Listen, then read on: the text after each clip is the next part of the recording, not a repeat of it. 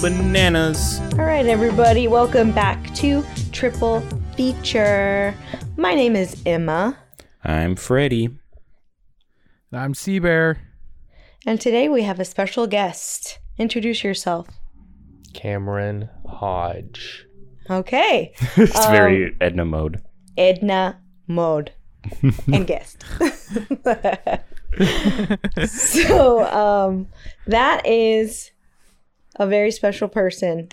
My husband. My husband. Like it or not. Like it or not. My husband. We've been doing a lot of my wives. I've heard. Cameron's been listening to the podcast. You've heard the My Wives? So Cameron's on this episode today because the title of our episode is the movie that Cameron picked. So if you haven't been paying attention to the podcast like Cameron has, this month of February, we've been having our significant others choose the movies for February. So just to recap, Tasha started us off. Tasha is Seabear's lady. She picked The Devil Wears Prada. Lovely episode. We had a great time talking about that movie. Great movie, gotta say. Yeah. Love Devil Wears Prada. Yeah, it's a great Great movie. insight. Our man on the scene. Love it. And then the second movie of the month was chosen by Faith Ann, who is Fueri's Wife. My wife. And King of the they Castle. picked The Little Prince from 2015, which was also a fun So episode. little. Another 5 out of 5. So far, Freddie has given both of those movies 5 stars. 5 stars, Angel. 5 stars. Which I didn't get to see last Stay month. tuned. But I would love to see that movie after listening to the episode. Well, not listening to the episode, but listening to y'all introduce the episode. Okay. Yeah. And then, so Cameron picked Portrait of a Lady on Fire from 2019. So later on, we're going to talk about that movie. But let's hear about what we've all been watching. Starting with Connor. Seabear, what have you been watching lately? I took a trek to my local Cinemark. Shout out to see the re-release of Dune in IMAX. Oh boy. The biggest screen Oh, possible. Shout out to old... Yeah? Was it a Dolby theater? No, 'Cause this is the... Yeah? Because Dolby and Dolby-less? IMAX don't mix, right? No. From what AMC I is know. Dolby. Yeah. AMC are the only people that do Dolby. Dolby is just basically a 4K projector, and you get the best picture quality and stuff, but it is a big screen, but it's not the biggest screen like IMAX. The theater I went to, it's the only largest IMAX screen, true IMAX, not LIMAX, in Illinois. Limax. That's so funny. Climax is Yeah. iconic. So it's is pretty much seeing They're lying Dune the about it way being that... IMAX. Yeah. It's pretty much the way that term. Denny probably wants people to see Dune. Oh yeah. Shout of out course. to old Glossary. people. Shout out to old people that go to the movie theaters, because when we get there, movie's supposed to start at 3:10, doesn't start till 3:40, and this guy was pissed at every single movie trailer that kept going, to the point where I didn't know this, that they were going to show up behind the scenes of Dune 2, and when it said, "Hey, stay tuned after the movie," the guy goes, "Yeah, okay." Oh my I'm like, God. oh man, this guy doesn't want to stay here. Oh, Credits brother, roll. this guy stinks. Yeah. This guy's Credits about roll. his business. And the person behind me leaves, and I'm like, did he not read? And it starts playing a behind the scenes featurette, and the old guy starts to get up to leave until Denny shows up and goes, "Hey guys, it's me, Denny. This is my favorite scene from Dune 2. a Please terrible take a look." French-Canadian And we got accent. to see, yeah, Like we got to see a full like 10 to 15 minute sequence of Dune. Damn. That is And so so, like, badass. Yeah, and the dude was about to leave, and once when that happened, he literally went back to his seat and watched. And I'm like, shout out to I this am old man. seated. I am like seated. the power of cinema. Like at first he was like a hater. Now he's like, you know what? They got me. So I'm hoping to see him opening night again. You had me in the first half. We exchanged numbers. But yeah, other got than the that, I digits? watched. No, Damn. that would be funny though. But other than that, I watched Fight Club because I'm still on my David Fincher watch through. This is a rewatch for me. It kind of solidifies for me that Fight Club is good, but it's not as good as I thought it was in high school, and that's probably a good thing. Yeah. Of just it means like that you have understanding exactly understanding, and it's something where I'm like, I don't really care for Fight Club now. I still recognize that it's a good movie, but it's something where I'm like, I don't like the way that this movie has aged. Yes. In the presence of culture, not in itself. But it's fine. Then I watched 2 short films.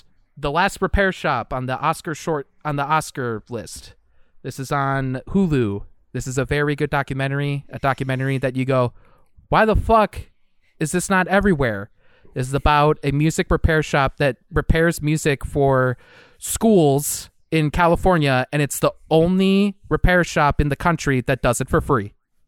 Hell yeah. So that no Nice. children has to, pay any fees and stuff. And it basically just talks about how music just kind of changes, not just children's lives, but the people that work there's lives and stuff, and this whole narrative of all that. And basically, again, like this narrative of like, why isn't this everywhere? But we live in a country that doesn't support that kind of stuff, except one place in California.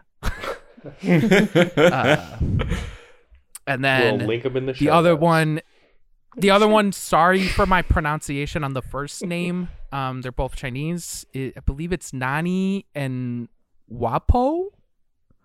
Believe it's Places and Faces. This is on Disney Plus. This is another Oscar documentary short.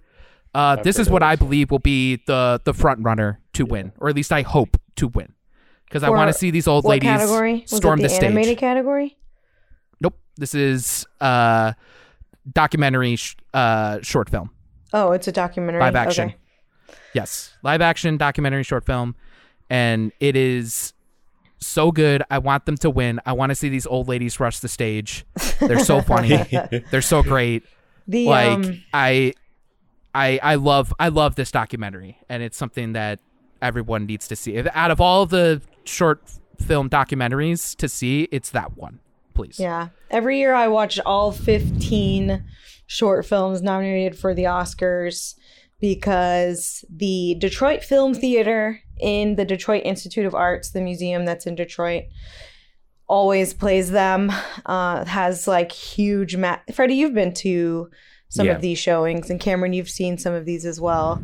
Honestly, it is criminal how difficult it is to find Oscar-nominated short films, though, if you don't live somewhere where they have a showing like what they do Yeah, at the usually, DIA. I mean, AMC will do something. I mean, if you live in a pretty big city, you're likely to find these showings. But if you don't, it's going to be difficult to find like them.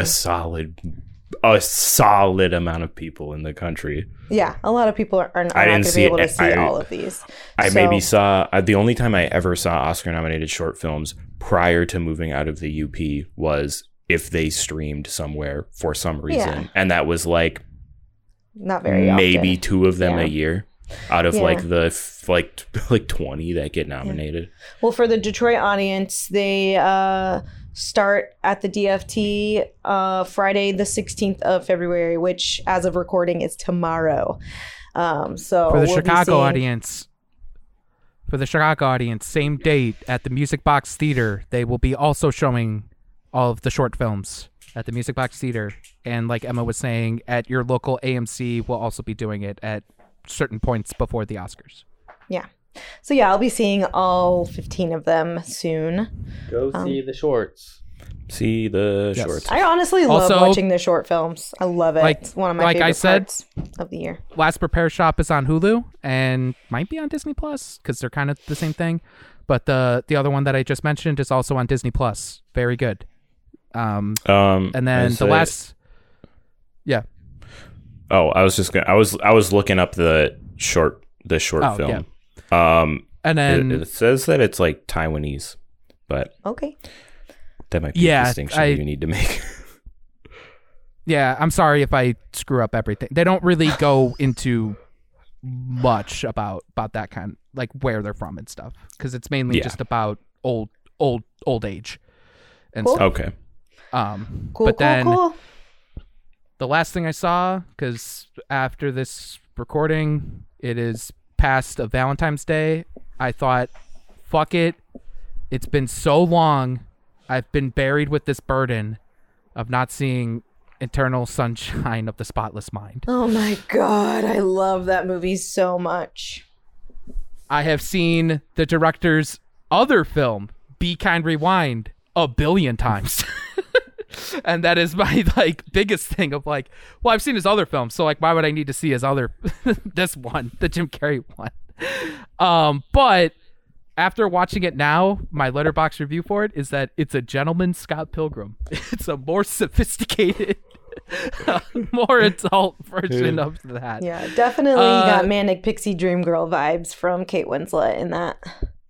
Yeah, like my biggest takeaway from it is that it's very Charlie Kaufman, because it is written by Charlie Kaufman. But I feel like Charlie Kaufman had more input on the movie than the director after also seeing Be Kind Rewind. And I do think the directing in it is very good. I just think that the movie is more of a collaborative process, and I don't think it's as like, oh, this is this dude's like style, because you don't really see it a lot in his later work. And so and you kind of see a little bit of pieces of this also in Being John Malkovich, and that is also written by Charlie Kaufman. And so I'm like, I have a feeling that this dude just like is a really good writer that just gets on set and just gets into the director's head of like, no, this is what I wanted in it, instead of just giving up a script and going, here, make it into a movie. Which is, And he's also you know, a director. Yeah. You know, that has a lot to do now, with it. yeah, You And so, yeah. you could apply auteur theory to Charlie Kaufman. Is Yeah, what it sounds absolutely. like we're getting to. yeah. And with that, it's just like I thought it was. It's a like when fine Aaron Sorkin movie. writes a script but doesn't direct it. It's an Aaron Sorkin movie. Yeah. Yeah, I thought the movie was fine. I feel like I was too late now to watch it. I mean, I feel like most movies are never too late, but I feel like for me, it's like, because I've seen Scott Pilgrim and because I've seen like other movies, I'm like, maybe, but I do think it's very good. It's just something where I'm like, I probably won't really think about it as much, because I like Being John Malkovich more. Because the main takeaway I got from the movie is I liked the whole sci-fi aspect of it than the Jim Carrey relationship aspect. I wanted to learn more about that and the inner workings of that than the rest. But towards the end, it won me over. But the main thing is Mark Ruffalo, a gift to Earth. Oh, Just very true. an amazing human being. But yeah, that is what I watched this week. All right. Freddie, what have you been watching this week? So, in my long list of recently watched movies, I have. Damn, it says on the doc you have 10. Damn, that's crazy. We added a 0 on there. No. We added So- a 0. Anyway, my movie that I watched outside of Portrait of a Lady on Fire was Fry Bread Face and Me, which is a Netflix movie. Let me get my little deets pulled up here. Should have had them beforehand. It's directed by Billy Luther, and essentially it is a movie about. It's an indigenous film, and it's about it's about this young boy who basically, like, he's growing up in the city, and his parents decide to send him back to back to the reservation that they grew up on for like a brief period of time. So the story follows this period of time that he is like back on the reservation and like meeting his extended family and like making like forming relationships with these parts of his life that he's not really had a connection to before. So there's like a couple big characters. There's like two older cousins that they're adults. One of them is this woman that she's kind of considered like the outcast of the family. But most of that has to do with the fact that she is like the most emotionally mature person in their family.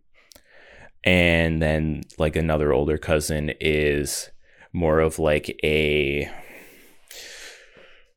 he's like a ranch hand, basically. Like he rides bulls and he helps the family with their like sheep that they herd. And then he meets Fry Redface, which is another one of his relatives that is like around the same age as him. Mm-hmm. And like they follow their friendship, but like she has a much stronger connection to the culture than he does. Mm-hmm. And so like he's learning a lot of things there. There's a lot to talk about in the movie itself. But I don't want to give away too many spoilers. But it is a movie that made me weep openly. And there's just a lot of stuff in it that's like really really close to home in a lot of ways. Yeah. There's a specific scene that happens like quite a bit of the way into the movie. Where like the older male cousin is like basically trying to teach him how to be a man. Like, this is why you got sent here. You were sent here so I could teach you how to be a man, basically, because like this main character is very queer coded.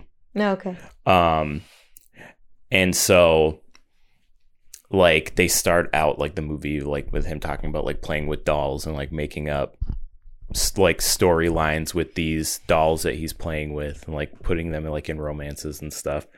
But there's a part where he's like basically teaching him like how to do some of this stuff around this farm. Specifically, there's like this fence that he's got to fix. And so there's a scene where it's basically just him yelling at the kid. And I'm like watching this movie, I'm like, oh, well. Nice. But they're like immediately after that, he is talking to the other older cousin and is basically, explaining he just wants me to be he just wants me to be a man. Like he keeps telling me like I gotta be a man. This is how you be a man. And if this is what being a man is, I don't want anything to do with it. And he's like really upset. And like the way that this scene plays out in the movie, I was like on the edge. When you're on the edge, you feel like you're like, I could cry at any moment, but I haven't yet. Oh my God. This scene happens and I am like sobbing and laughing uncontrollably at like all at the same time. And I'm just like sitting there watching this movie like, I don't know what. And it's a very good movie. It's so good. So definitely recommend. It's on Netflix. Go watch Fry Bread Face and Me and support some indigenous cinema like I've said 1,000 times and will say thousands of more times. Love to We hear just it. canceled our Netflix. We just canceled our Netflix subscription. No. Yeah. We'll probably be back someday, but not anytime soon. So, I've been doing a lot of, catching up with Oscar nominations. Honestly, I'm at this point where I'm basically waiting on movies to come to theaters to see them because I've watched all the things that I can stream. And The Teacher's Lounge is a movie that's nominated for foreign language film, or international feature is the category. And it's from Germany. And it came in theaters and I was like, oh, I gotta go see it. And I really resonated with this movie. Let me kind of set the scene for you. It is set in Germany. It is set at a middle school in Germany. And the premise is this string of thefts have been happening at the school, and it's from the perspective of a younger teacher who is also Polish. And so there's kind of like this like cultural thing happening, and there's history between Polish people and German people. I wonder what that could be. What? No, I only but, say that because I took a whole class about it. yeah, film just a little class. class, just a little history there. No, but Yeah. So she's Polish, but she's also very young, and so she's kind of like trying to do things her own way, but also trying to be like really empathetic towards her students. And so I can't really go into a lot of detail with the plot because that's basically her trying to figure out who's doing the stealing, figuring out who's doing the stealing, and then figuring out how to essentially handle the matter. And this movie resonated with me a lot. I was a teacher at one point. Very recently, I chose to leave the profession for good. I wrote about this movie at length on Letterboxd. So I have given my Letterboxd account to you before, but if you're new to the podcast, you can follow my Letterboxd or find it. My username is just Emma Hodge, my first and last name. And read my review for The Teacher's Lounge because I go into a lot of depth, but really why this movie resonated with me is because it articulates the deeper seated issues for why I left, and really just hit a little too close to home. So I really enjoyed it. I recommend you going to the movie theater to see it because I don't think you can stream it anywhere yet. So yeah, I also watched a movie that's nominated for documentary feature, Bobby Wine, the People's President, which is on Disney Plus. And I thought that was pretty cool. Basically, I just think the whole world is being held hostage by old people who refuse to give up their power. And this movie is about that happening in Uganda. So, I also watched a movie called Suncoast on Hulu. It is from this year. It's from 2024. It was a Sundance movie, and it is now streaming on Hulu. It's about a high school girl in the early 2000s whose brother is basically her young brother is in like end of life care, and Suncoast is the name of the facility. Pretty good. I mean, I don't think that there's like anything to really say about it. It's like your typical like drama, family drama kind of thing. And then the last thing I saw was what I saw last night because as of recording, yesterday was Valentine's, and Cameron and I went to the movies on Valentine's Day to see David Lowery's A Ghost Story, which actually came out in 2017. AMC and A24 have partnered for the month of February. They are re-releasing 4 of their movies called I think it's called the Lovers series or something like that. But what's really funny is the movies that they've chosen for this Lover series, because it's Pearl, Yeah. A Ghost Story, The Lobster, and The Lighthouse. So, like, not your typical, like, romance.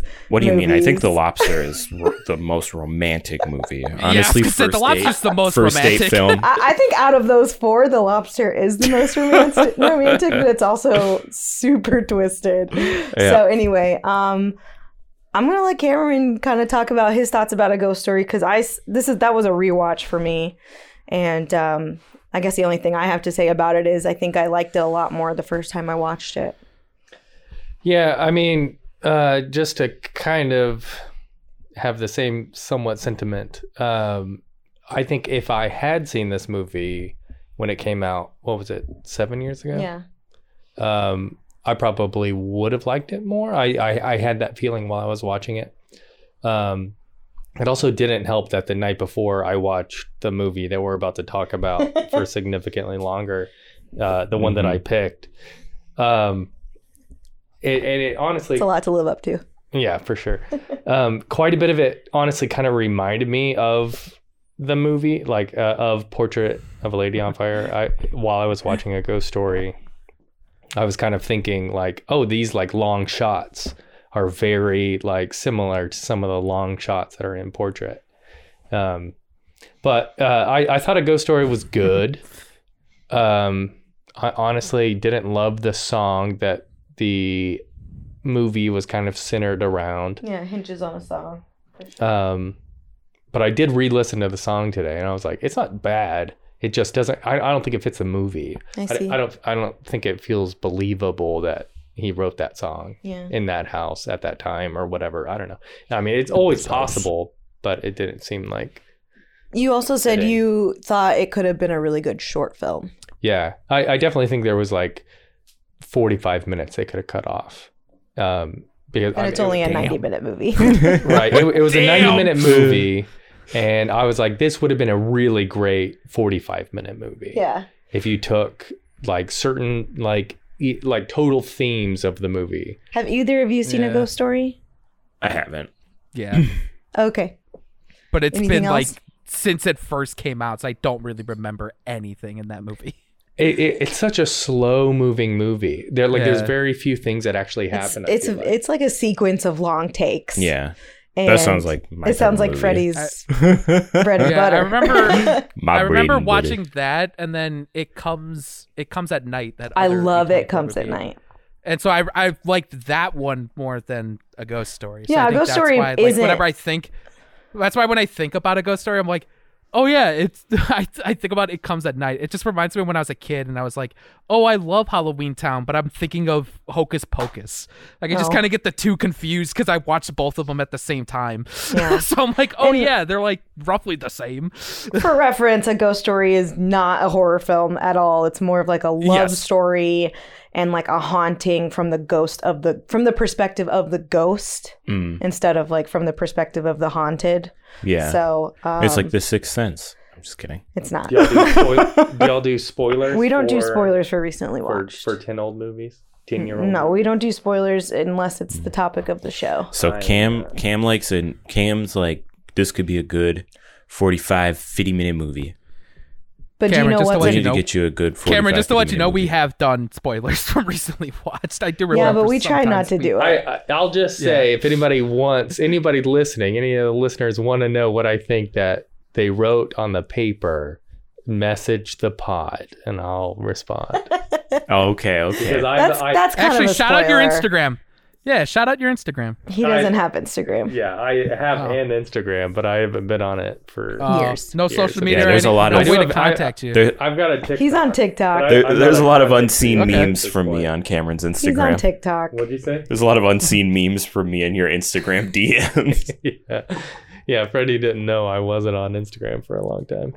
One day you'll log back into it and I'll be like, damn, there's like fucking There's 90 like messages on 100 here. messages from Freddie Dakota. Digital Ness. Digital Nest 343. Look at me. Oh, geez, All no. right.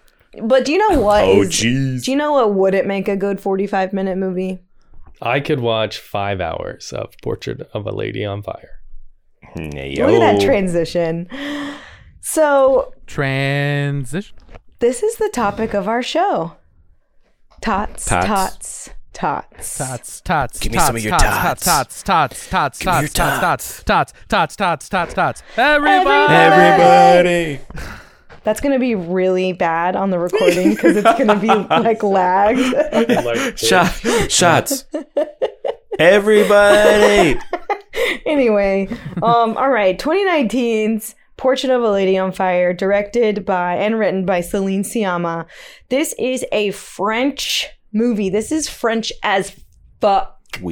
which I hardly even think of it as French. No, because literally when we started watching it on Tuesday, we had a movie night with Freddie and Faith and our friend Cassidy because we've been trying to get Cassidy to watch this movie for months. Yeah, we tried to get people to see it. Yeah, so we finally got everybody in one room to watch this movie, and I'm like firing it up, and Cameron goes, "Aren't you going to put on subtitles?" I was like, "Babe, it's in French.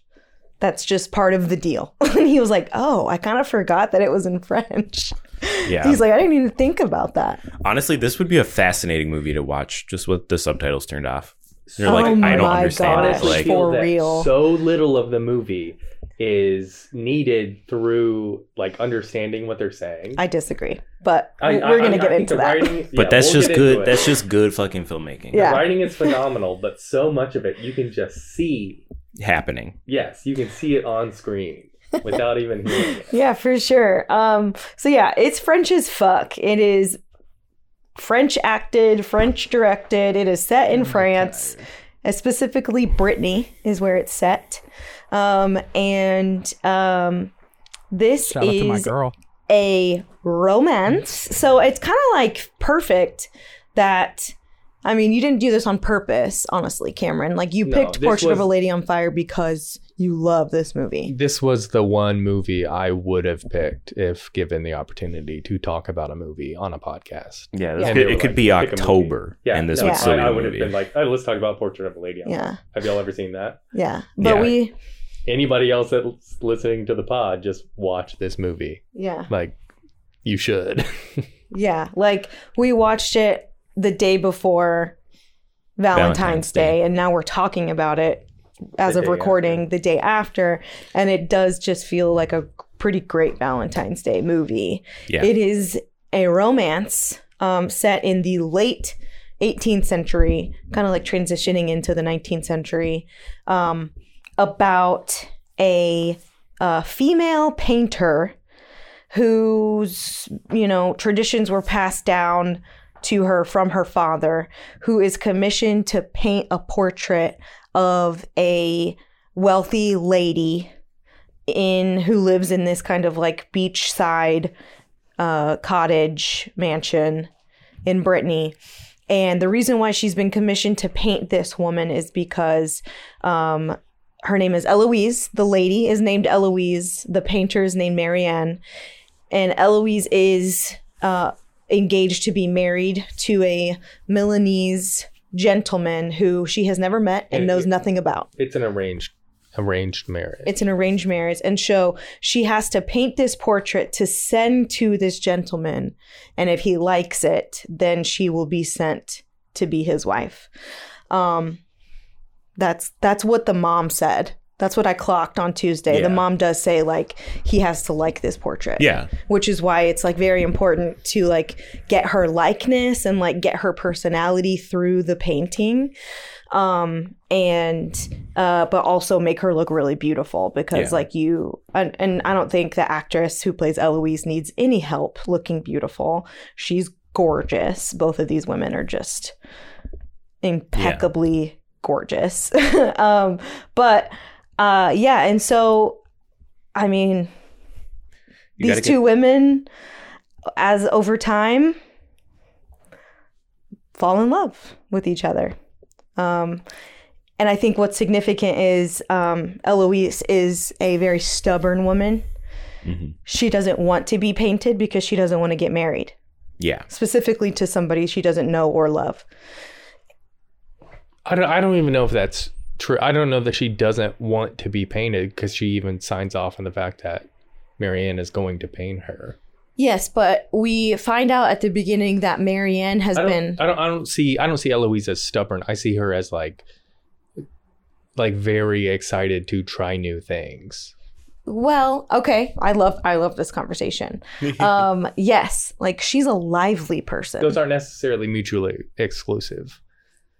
But I do think that she vocalizes to Marianne after a while. They've become companions. Right. She does vocalize that she does not want to get married to this specific person because she doesn't know him or love him. But that's not the same thing as wanting to sit for a portrait, like a painting. Okay, but so the at the painting beginning, is like I understand that's like fully the theme of like that's what sends it off, and that's what kicks off the marriage or whatever. Yeah, and it's like the conflict of like I'm falling in love with this woman as I'm painting her, but the more I paint her, the more I lose her. Yeah. Like as I finish this painting, I will lose her to this man, essentially. So like there is that conflict there, but I think. The reason why Marianne has been sent is because there was already a painter who tried to paint this portrait of Eloise, and she refused to sit for him. Mm-hmm. She refused to sit for this male painter that had already been. And so now the mother wants Marianne to pretend to be a companion and go on walks with Eloise, but not give away that she's painting her. So she basically wants her to try to paint her without even seeing her. Or I guess without even having her sit for her. Just kind of like memorize her face. In secret. Secret. Eloise finds out eventually. And then there's like this romance between these two women. They form a bond with each other. But yeah, I think that's kind of the main summary of this movie is this conflict of painting this person and getting it right and doing it well, but also as you're doing it, you're also just like kind of painting her away, essentially, away from you. Yeah. So I was going to say, ahead. I wrote when I was taking my little notes when we were watching it, I wrote down the painting representing her loss of self into a marriage she doesn't want. Yeah. So it's almost like, well, I know that this painting is basically like the deciding factor on whether or not I am going to be the person being married. And like, also she didn't want to be married. She wanted to run. Well, she wanted to run, but then it's like the only reason that she's getting married now is because her sister killed herself. Yes. Like, because her sister didn't want to get married to this guy. And so now it's that like, wasn't in the summary. Yeah. We kind of missed that part. Hopefully everybody's seen the movie if you're Well, honestly, deep diving. We always deep dive into the Tot Show. So if you've seen this movie, great. If you haven't, go watch it and come back and listen to us. But that is like a big plot point. The sister kills herself. Eloise had a sister before her who killed herself, jumped off a cliff. But she killed herself because she was set to be married to this person. Yeah. But like so much of this is like we're talking about things almost out of order. Yeah. In the fact that like the way that it's like laid out, like you're learning certain things that like, I guess looking back on the movie, you can make all of these kinds of assumptions, but you don't see it at the beginning. And I think that's so much of the beauty of the film is the fact that you learn from the get-go of like, there's just this woman that needs a portrait painted or whatever. And then it's like, oh, you're picking up on all of these pieces. And same thing with like the sister killing herself. And you can continue from there pretty much. Yeah. No, but I mean, they do say that that's like, they bring early, that up early on. Yeah, because it's early, but I think to your point, like they kind of build up to it because she finds out that the sister is killed. Like, no, she finds out that the sister has died. And then she talks to the mother and the mother's like, I haven't been letting Eloise out of the house. And Yeah. she's like, why? And then she goes, I wasn't wary enough with her sister. Yeah. And then Marianne asks the house servant, she was like, what happened to this? Like, you have to tell me what happened to this sister. And then she said she jumped, or she said she fell off the cliff, and then I saw her mangled body below. And then the maid said, I think she jumped. Yeah. And then Marianne said, how do you know that? And she said, because she didn't cry out. Mm-hmm. And so it's just like information that's kind of like, and that's why I think the script and the writing is so well done. Yeah. Because you could have just said like, oh, I thought she killed herself because of this. But like, she meant to jump because she didn't scream. Mm-hmm. And so it's like, that's you're right. Like it's like kind of like giving you little bits of information as you go. Well, because there's also that scene of like Eloise, like the first time she's like had the opportunity to run in years. Yeah. It's literally the first time that you see her as she's like running, you see the back of a cloak. Mm-hmm. And like, this is the first time you're introduced to her on screen. And then like that hood falls off and you're like, oh, she's got blonde hair. And like, you're thinking as the painter, which is like the only person you've really been introduced to at this point. Mm-hmm. Like they're thinking of like, oh, I got to paint this person. And she's just sprinting off. But also you think she might jump off this cliff. Yeah. And she's running out. And then like she turns around and you're like, oh, so this is Eloise. Mm-hmm. And then like each. And she says, I've always wanted to do that. Or And she's Marianne like, says, die? And she goes, no, run. Yeah. Yeah. Like every time like Eloise mentions anything, she's like, I've never heard music. I've never swam before. Yeah. Like she's like She's like, I don't know if I can swim. completely innocent like figure Yeah. in this.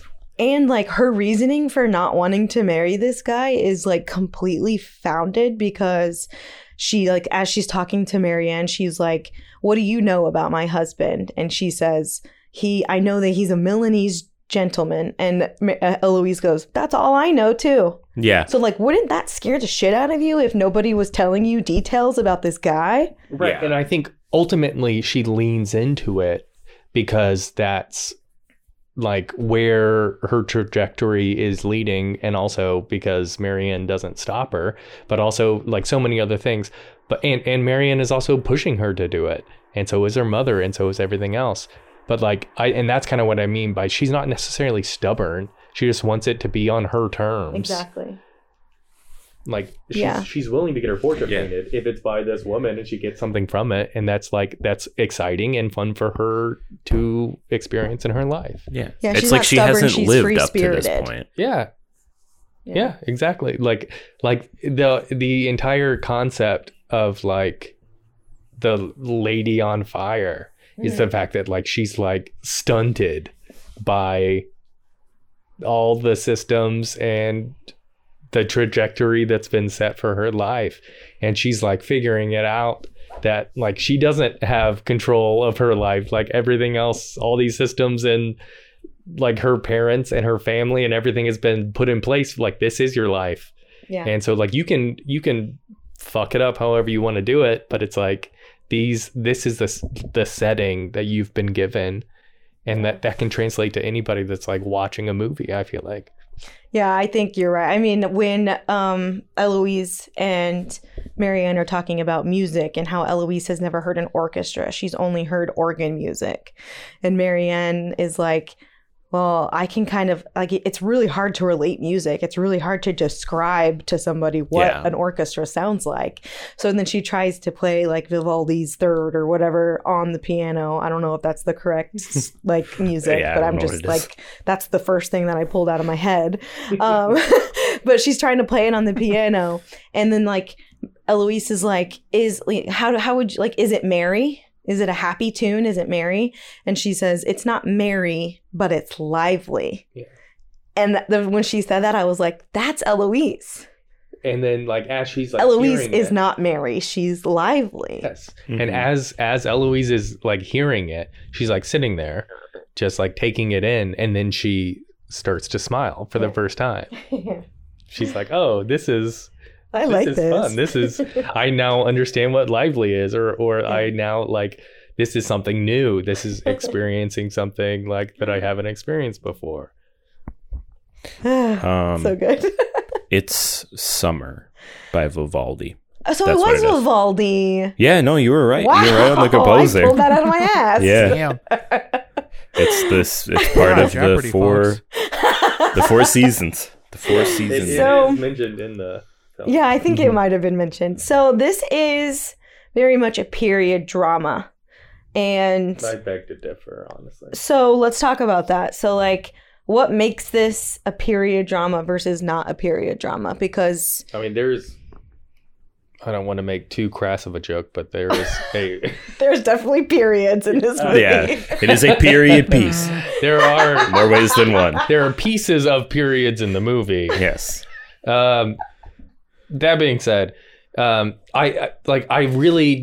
don't see this as so much of a period piece. I think that what the period piece aspect of the movie does for the movie is distill like the entire cast, like the character base. You don't need a ton of people because they essentially live in isolation.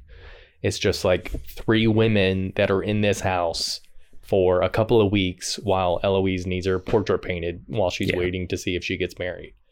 So it's something. It's like something that could technically be set at any time. Right. But also the other side of that is, what makes it work is the fact that she's a painter. Yeah. And she's not a photographer. She's not anything else. It's like, this is a specific time where people got their portraits painted. Yeah. And anybody that's painted has studied like artworks in museums, like paintings of portraits. And you go and you like see these paintings, and what's on screen is literally just a recreation of the most beautiful portraits, still lifes, landscapes that you've seen on canvas painted by oil painters at that exact same time.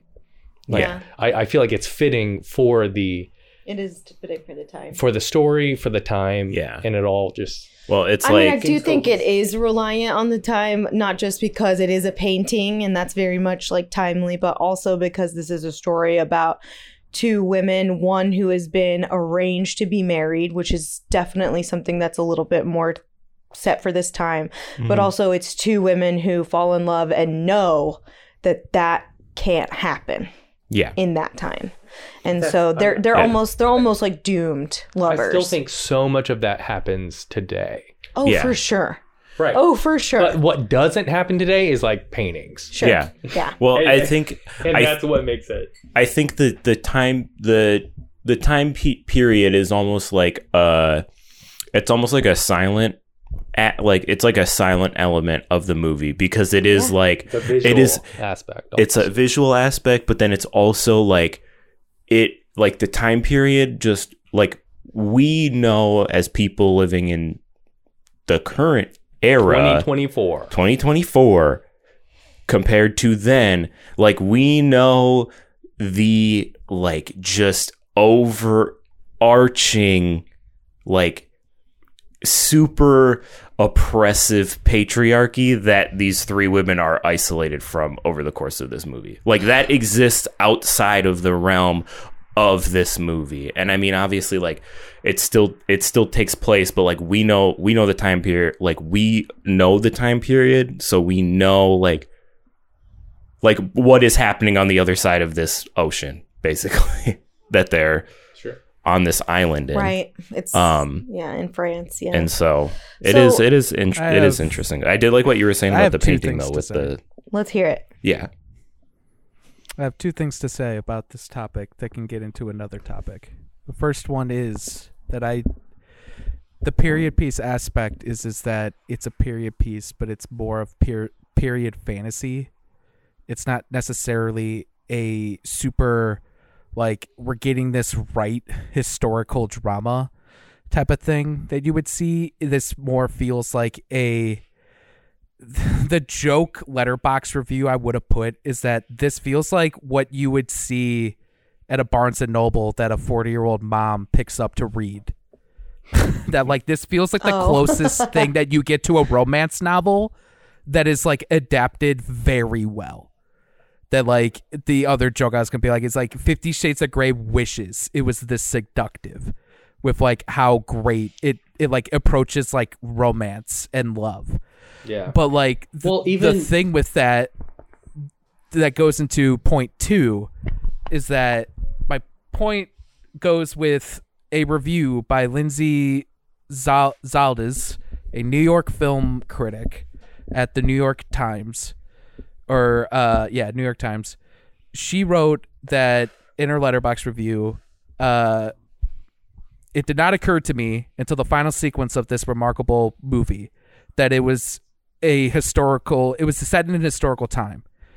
Basically, it's like you get none of the usual period pick hints meant to show you. No obligable references to kings or wars, no obvious recent inventions, no title card at the beginning of the film to let us know that it's 1728 or 1801 or, God forbid, 1917. It's not until when she's looking at the paintings that my C+ at best world history brain perceives noted that the world I've already spent 2 hours immersed in, the men are wearing powdered wigs and tri-cornered hats. And that would suggest 1780s. Damn. And she goes on to basically talk about how that you don't get stories like this with women. That even though the movie doesn't show us any of that, that it takes a man's fashion and not women's fashion to pick up on those subtle details. Damn. And that she even goes in further saying the tone of this film seems strikingly modern. And I wonder if that is because it's only been very, very recently that we've begun to tell and listen to stories of women's lives and everyday realities out in the open. That this is something where goes into the timeless aspect of that. So of good. the fact of like it needs to be a period piece in the sense that because it needs to be a story that is whole. And that's where I think it adds to that period fantasy of something where women, not just women, but people in general, attach that kind of fantasy to that. That like, yes, this story can be told in 2002, but it wouldn't hit as hard, if that makes sense. Sure. Like we said, with just they're taking, they pull out their Kodiak film camera and take a picture of me with bright lighting. The fact that it is so seductive with the paintings and everything adds to that relationship that you would see. And, just how long it takes to paint. Like painting is such a long process. And so their intimacy comes from just staring at each other for hours at a time. And that's like one of my favorite lines in this movie is Marianne is like painting Eloise and she's like, I know you so well. You do this because of this and you do this because of what, because I have been staring at you every day for hours. And Eloise goes, if you're looking at me, what do you think I'm doing? Yeah. I know you just as well because I'm looking right back at you. Yeah. And I've been watching you for hours every day for, the last 2 weeks. And it's so good. I don't know. Yeah, I'm just thinking. So I just think that this movie, to your point, Connor, about like women's history and not getting a lot of films like this in period settings, because usually period setting movies are very much like about historical figures. Yes. And so a lot of, in history, a lot of historical figures are men because that's who's been in power forever. But I think Pride and Prejudice is something that comes to mind because Pride and Prejudice is very much like a female-centered movie, even though it is also a romance with a man. But one of the things I loved about this movie was not only was it written and directed by a woman and the two stars are women, but for this movie is 2 hours long. I would say for an hour and 45 minutes, there are no men. Yes. No male characters at all on screen. And that is rare. Yeah. To the point where we were watching and we got to the point where Marianne comes downstairs and turns into the kitchen and there's the guy sitting at the table. And I was like, oh my God, it scared me. That was spooky. What is it? What is that? That's a guy. That's a man. I wasn't used to it. And it stops her too. Also has the same visceral reaction. Yeah. She's like, oh, Oh, God, a dude. something has changed. It's like, oh shit, you're I here. forgot you were real. Yeah. No, but I just think that that's like, especially like when they go to the meeting at the fire, Mhm. and it's just like the women of the community meet and gather and like That was talk and gossip and sing. That was the first time I cried 2 nights ago. Yeah. Literally, that music like ramps up. The humming to clapping like and very snapping. slow, like singing and harmonizing, and yeah, the fire and that's literally when Eloise literally catches her dress on fire, Yeah. and she like looks at Marianne and is just like, "Are you gonna put me out?" And Marianne's just like looking at her like, "Oh my God." I'm in love with you. Yeah. You are radiant. How could I possibly capture you through paint? Yeah. Like so much of the movie is also just about like The insufficiency Time. of art. and yeah, like well you've moved, you've changed, you've adapted, and you're different now. So like I'm painting you in this moment, but what does that represent? That represents a moment in time, and like what? That's the memory, and we haven't even talked about We the haven't even story. talked about the story, but it's fine. Yeah, the writing's ridiculous. The writing is so ridiculous. I guess, yeah, we should probably talk about the story, the Orpheus story, which is like integral to this movie, which is they spend a lot of time together, and they it's Eurydice and Orpheus. They spend a lot of time together, and they also just like play together. They like play games, and at one point Eloise is reading from the book that Marianne brought with her. Right, and that was one of the very first things that Eloise says to Marianne. It was, do you have any books? Can I borrow it? Yeah, she's just been trapped in this Yeah, house, unable to do like anything. She's like a blank slate Yeah. when Marianne meets her. But it is so beautiful watching Eloise read this story, because she's reading it, and it was like, Cameron, what did you say? You said movie night. Yeah, right. Well, yeah, we kept saying like game night when they're playing poker, and then it was like they're reading this story, and it's like movie night, because we were all sitting around, like me and a bunch of my friends were watching this movie, and it's like it's movie night. Yeah. Because, you know, for the time, like she's reading the story, and Marianne already knows the story, Mhm. but the maid doesn't, and she's like watching Eloise read with like, what's gonna happen next? Yeah. It's wonderful. But it's this story about Orpheus and Eurydice, where Eurydice gets bitten by a snake and has to go to the underworld, and Orpheus has a chance to save her if he doesn't look at her. Mm-hmm. But what ends up happening is Orpheus turns around at the last minute, and Eurydice falls to her death. Yeah. Okay. So this like plot point is used incredibly well in this story, because it mirrors Eloise and Marianne Mm-hmm. in the same way. Of they talk about their theories. They do what we're doing right now. Yeah. Yeah, they're literally discussing the book. Yeah. They in start a real life. podcast right in the middle of the movie. Yeah. It's crazy. And I'm just chewing this Their podcast up. Yeah. Podcast night. Podcast night. Podcast night. Brought to you by BetterHelp. They It said was like sponsor. poker night, movie night, Yeah. podcast night. But Maybe they're we'll like, watch Portrait of a Lady on Fire for 8 hours instead of going to therapy.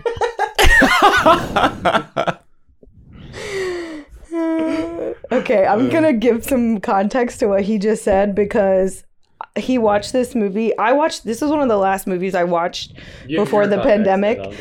This is one of the last films I watched in theaters before the world shut down in 2020. And so I watched it in February 2020, and then we had COVID, and then we had like George Floyd and like protests and shit like that. And I got to this point where I was like, I feel like I need to go home. Like fly home to Texas, because I don't know if I'm going to be able to do this again.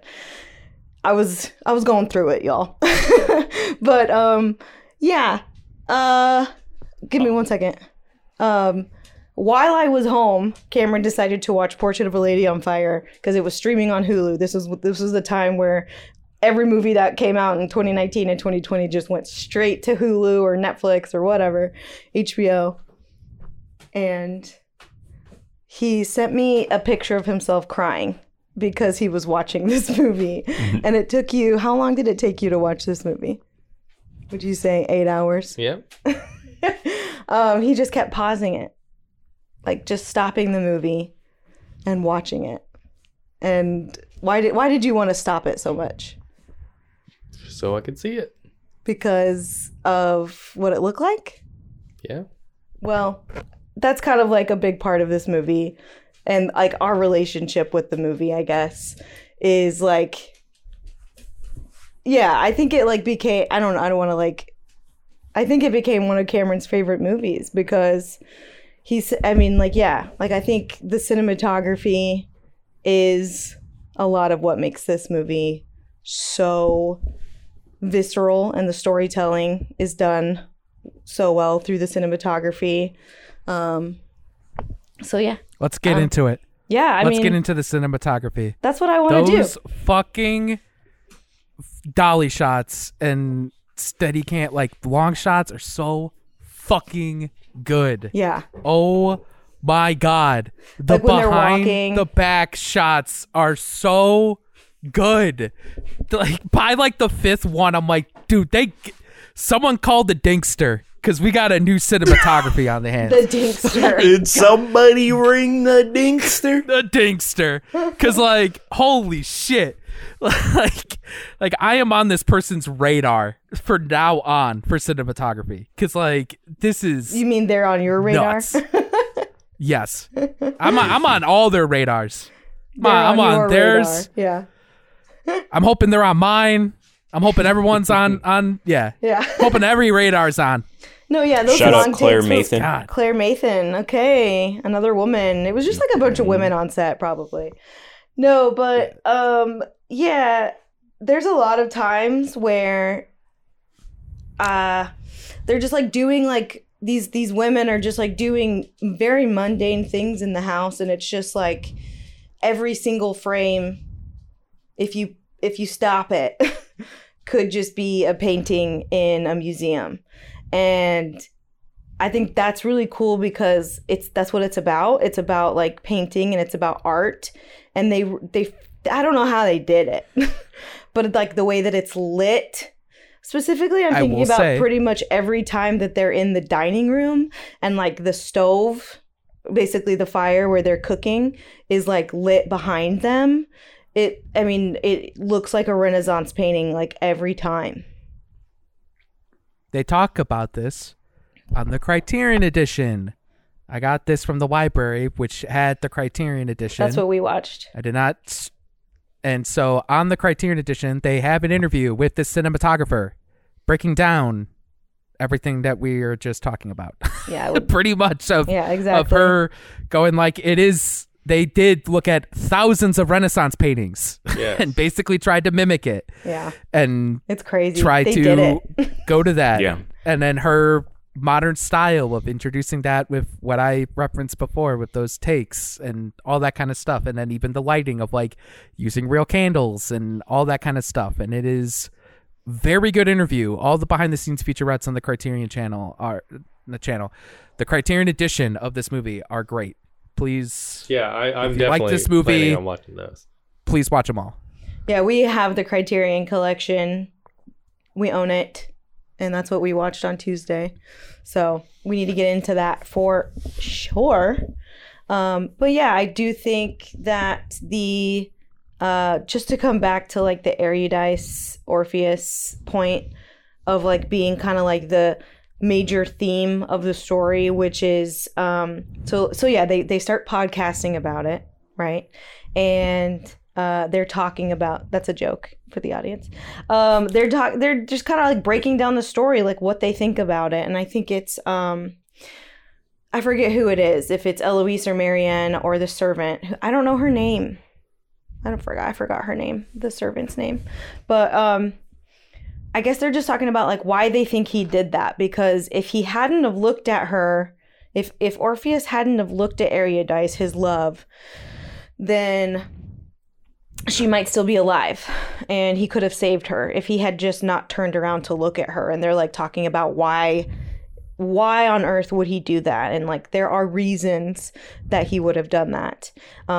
You know, to get a last look at her. He was yearning to look at her because what if she died anyway and he didn't get that last look, and he couldn't wait to see her, that kind of thing, just because he loved her so much. But then Eloise says, what if she told him to turn around? What if it was her that forced him to turn around? And then at the end of this film, freaking this is like what kills me every time is... Well, also, yeah, Marianne says right before that, she says it was the lover's choice, or it was the poet's choice. Or the lover's choice. Yeah. Servant's name is Sophie, by the way. Yeah. Sophie. Looked it up. Great, Sophie. So they're saying Orpheus made the lover's choice, which is to look at her, even though it might mean losing her forever. I thought it was maybe I was remembering it backwards. I thought it was that she said that he made the poet's choice instead of the lover's choice. I don't know. Because she was saying like it was. Don't look at me. You know, he. Oh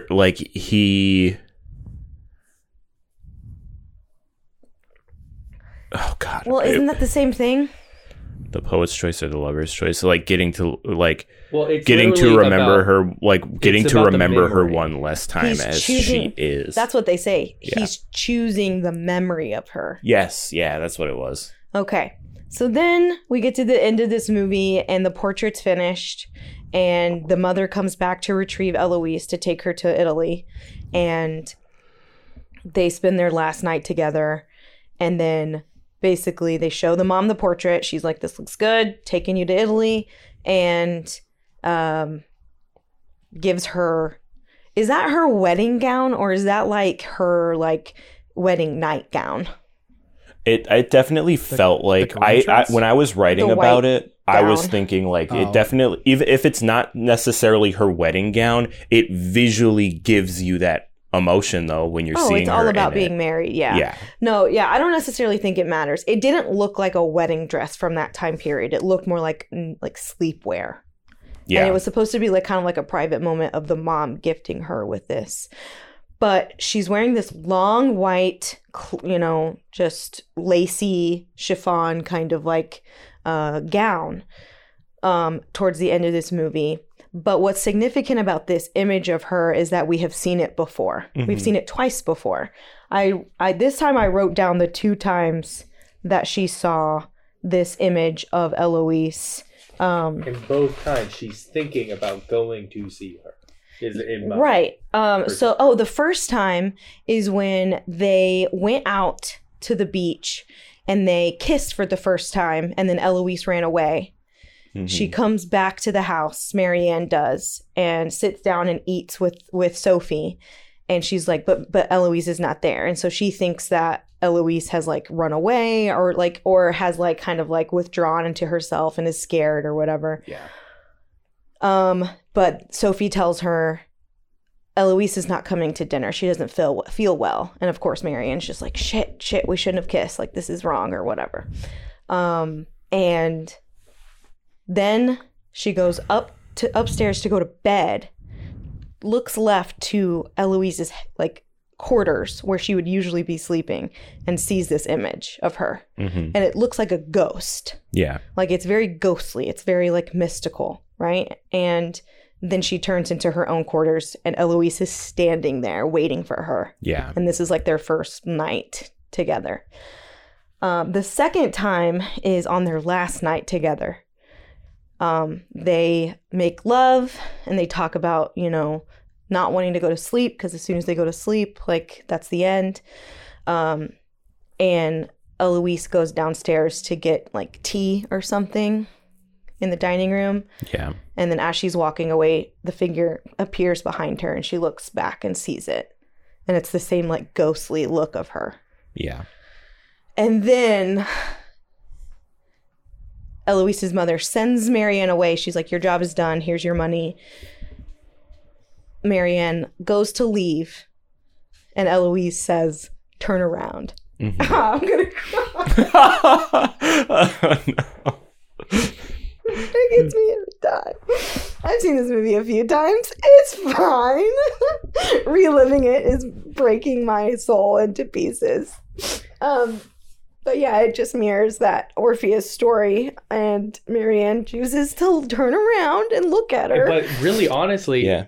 the door just like shuts. And it like makes her disappear into the darkness. Yeah. Like the shot stays inside the house But when the door closes. when she turns around and looks at her, that's what she sees is that figure that she's already seen Yeah. twice. Well, it's like she's being haunted by the inevitable fate of what's going to happen with them. Yeah. And that's not the end of the movie. No, it's fucking not the end of the movie, because the next two scenes are literally the end of my life. You're like, wow, that was such a good movie. This And then is it's like- roll credits. But no. No. Wait, we've got so much more to share. So basically, Marianne fucking... This movie can go to hell. Give me the Heartbreak Encore and give me a This movie second can one. go You want me to to break it down? fucking hell. I got myself together because Ooh. I can talk about the ending. Shit. So basically the ending yeah, is 'cause- Marianne saying, I saw her 2 more times. And she shares the 2 last times that she saw Eloise. Let's turn to page 28. Yeah. Well, yeah, that was obviously referenced earlier. Oh my God. Yeah, Connor, do you want to reference the last 2 scenes? I was gonna say if you want me to do Yeah. it so you don't I need to continue to recover. cry. Because yeah. So basically, what happens is that she goes to this exhibit. Is it for her, Cameron? Is it for her paintings, or Yeah, is it just it's for her a museum? She has Yeah. some showing. then- She painted 2. Yeah, she has a showing. Something like that. So, and then she walks by and she sees a painting from someone, and it's her. It's Eloise. Eloise. And Yeah, she looks at it and reads it's, a pamphlet or something. She sees like somebody's like yeah, auction sheet or whatever, and like sees like a title, and we don't know what the title is or whatever, but she runs over to see the painting. and when she Yeah. sees it, it's basically a painting. Again, everyone should have seen this movie, but it's a painting of her in a nice dress, and then with a child, so that you know that they've Consecrated had their children marriage. with like they're basically living their life. She's living this life with this man, and she kind of looks at it as like, not damn, but like, all right, I guess she kind of moved on, like, okay. But as did she's she? like thinking that, she looks down and sees what's in her hand, and it's the book that she gave her, turned to page 28. And page knowing 28 that is later- significant because... Yeah, in the movie they talked about it, of like page 28. Which Well- that's so much of the movie is like the writing in the movie is Yeah. very specific. Oh. Eloise picked page number 28 when Marianne is drawing herself in the reflection of the mirror that Eloise Yeah. is holding for her. Yeah, she Holding. is drawing a portrait. Holding very sensually. It's my Propping favorite. up. That's my favorite shot of the whole film. So Marianne is painting a tiny portrait of Eloise to remember her. No, she's painting a portrait of herself because No, Eloise- but she's painting Eloise first, and then Eloise is like, "Well, I don't have anything to remember you by." Yeah. And then she says, give me a page number, opens to page 28. There's just enough blank paper on page 28 for Marianne to draw a picture of herself in the book. And she uses a mirror. She props it basically against Eloise's vagina, which is it's just a shot of her body covered by a sheet. And then like you can see the crease of her legs and her belly button. And there's like a little circular mirror right in front of her vagina. And it is literally the most gorgeous shot in the whole movie. And you can see the reflection. Her face Yeah. Yeah. And that's how she's like, That's how she's seeing herself. Yeah. Exactly. Yeah. Insanely beautiful. Yeah, it's so pretty. Yeah, because it's you're very just good. seeing her face perfectly in there. So on page 28 is basically a naked picture of Marianne Yeah. for Eloise to remember Remember her her by. by. And obviously, even though she's married and has a kid, she thought enough and she knew, I'm going to She- be sitting for this painting. but also she knew that Marianne would see this That's what I portrait. mean. Yeah, so Yeah. she's gonna be there, Yeah. and like, or ideally would come across it at some point. Or at the very least, This is hopes important. that she will Yes, see that exactly. portrait This at is some important enough point. for me to sit Yes. for a 20-hour painting and you get this book. And you Yeah. hold that page number open. Yeah. So that like I have a message to Mhm. send out, and it's like you never forget the people that you've loved in your past, and you've continue to move on and Yeah. live a new life and all that kind of stuff. Like it's just so poetic. But that's not even the last scene. Yeah, because I saw her one more time. Yeah. Oh my god. You want to break it down, Connor? Yeah, so she goes to a concert hall to listen to classical music, and then she sees her across Good the God. way, hoping to look at her, but then we just get this nice long shot of Eloise listening to the music, but Listening to Vivaldi's Summer. Yeah. yeah, but with that of like, for I guess most of the audience of like half thinking about her past lover, but also what I got is also finally listening to the music Yeah. that she told her all about that is in this city. Yes. And so it's a little bit of a lot of emotions of just like, yes. wow, this music is beautiful, but also fuck this, like it's like what we're saying of like, you never forget those kind of memories of like, there might be like, an old Bruno Mars song where you're like, fuck, that was a good summer of like, Yes. 010 that like comes up, but like it's these little things that spark those memories, and for her it's that music for the first time of like Yeah. just And getting we're- that huge emotion. And we're watching Eloise cry as she's listening to Vivaldi's Summer through Marianne's perspective, because Marianne sees her, but she specifically says she didn't see me. Yeah. And and what else are you going to do? You're going to watch this person that you loved for. For like, it's like a The 5-minute love. shot almost. Yeah. It's definitely not past tense for either of them. No, they still love each other Yeah. very much. Yeah. So that's the themes of Portrait of a Lady on Fire. Yeah. God. Also, I will say I mirrors, love that. time. Yeah. Get into it. I don't know. Mirrors are in it a lot. Yeah, mirrors. Seeing Well, because- yourself in other people. Yeah, and mirroring each other, and that's Mhm. part of love, and also time and the way that like do you have the time that you're, or like, are you in the moment? Are you seeing that person, or are you like thinking that you know that person Hmm. and not necessarily being in the moment, and like even their Yeah. memory of loving each other.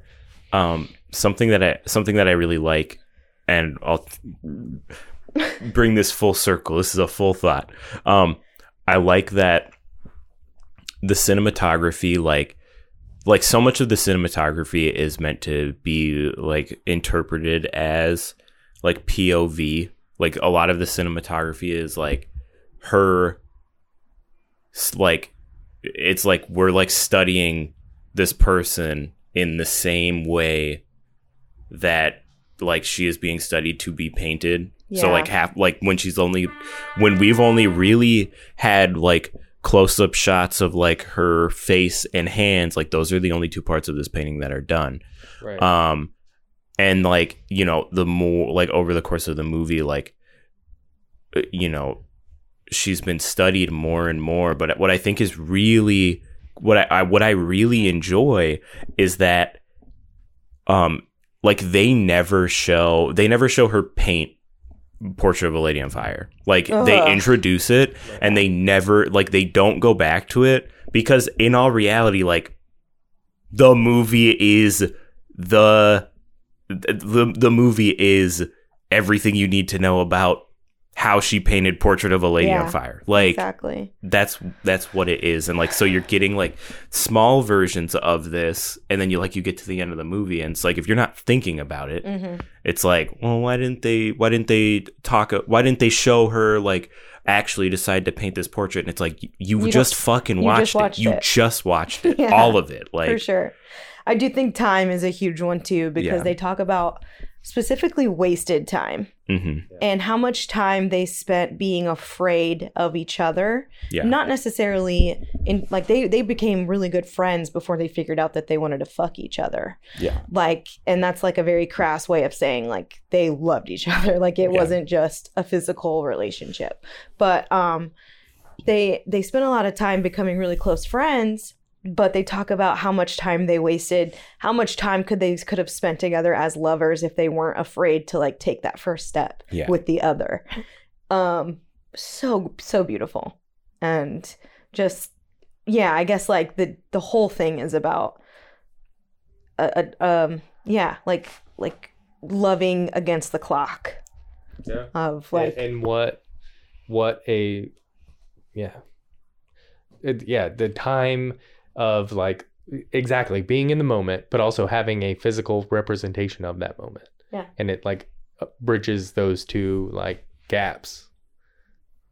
Yeah. Of like, but also like you're this person in this moment, but it's like, but I don't know you in the next moment. I don't have you here now. I'm not completely with you all the time.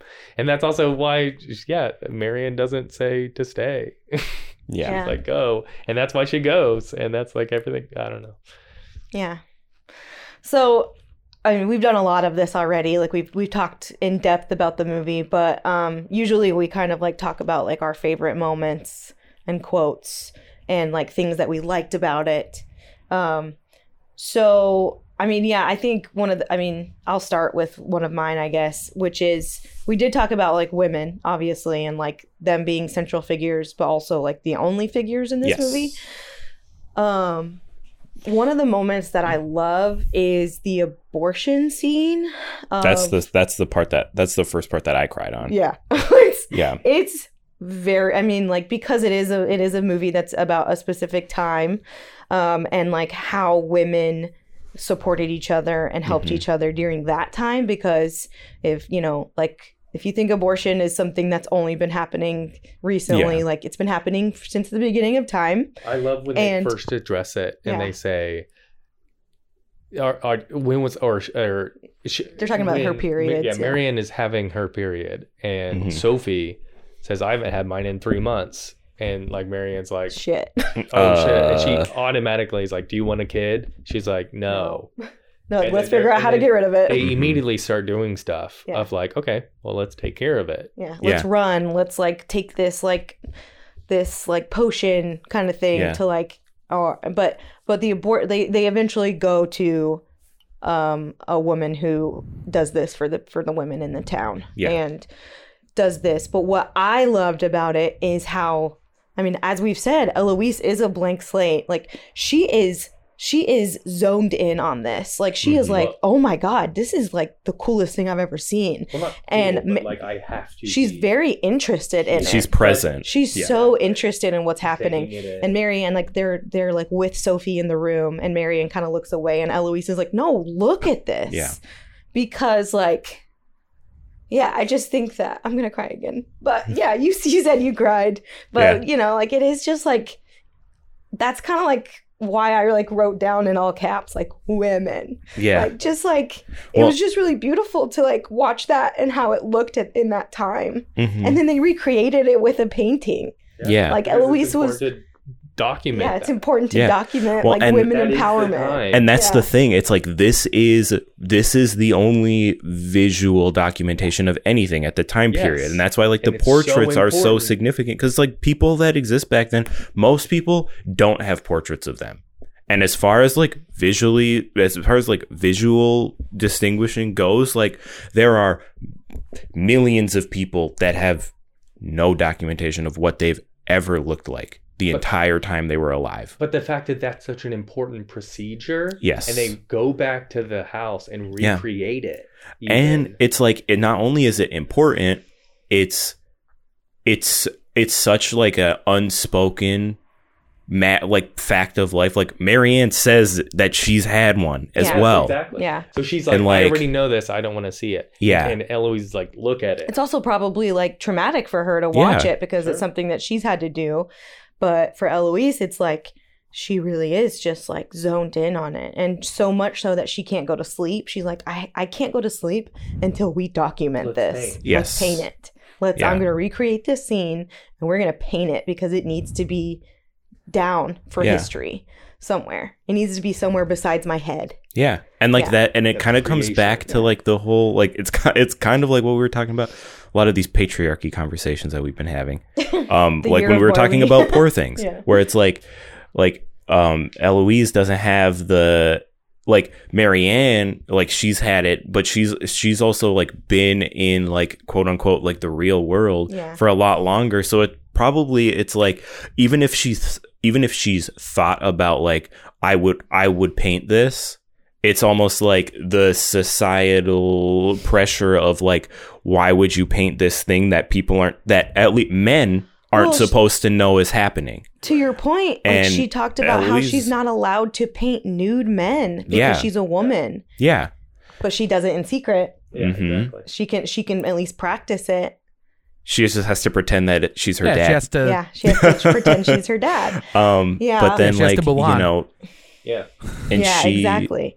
and so like Eloise though, like she doesn't have that societal conditioning, and Yeah. she's like, of course, like why would you not want to capture this? This is Yeah. one of the most like, Impactful things I've seen. yeah, like it like incredible like life moments Yeah. I've ever seen take like I've been present to witness. To witness women helping other women, Yeah. and that's empowerment. Is like helping each other. Mhm. Ugh, Well, and shit. yeah, even like she's like showing her how to mix colors Yeah. and on her palette. yeah. You're like, you can do this.